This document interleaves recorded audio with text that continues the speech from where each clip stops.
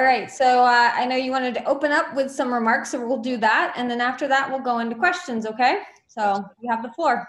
First and foremost, I would like to apologize for my retweet.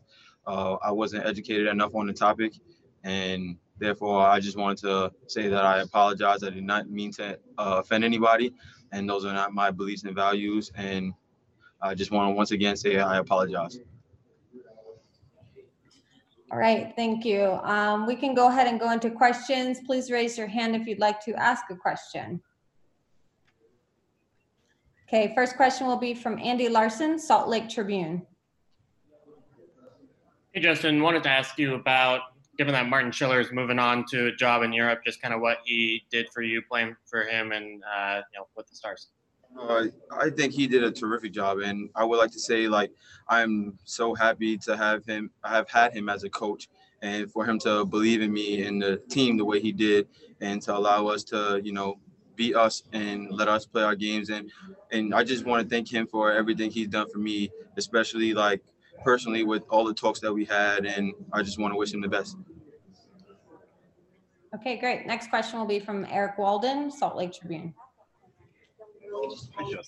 Hi, Justin. I just wanted to follow up on the retweet situation. Can you just explain to us what you were thinking when you retweeted that? Just what your intention was.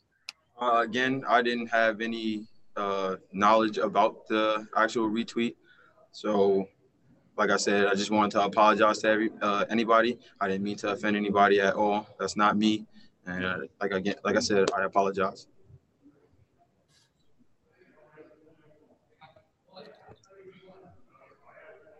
All right, we have a question from Sarah Todd, Deseret News.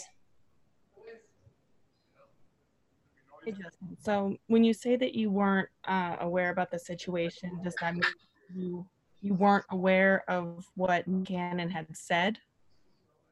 I wasn't knowledgeable of what he had said or what he meant by it. So I guess I was scrolling and it was by accident, and I apologize.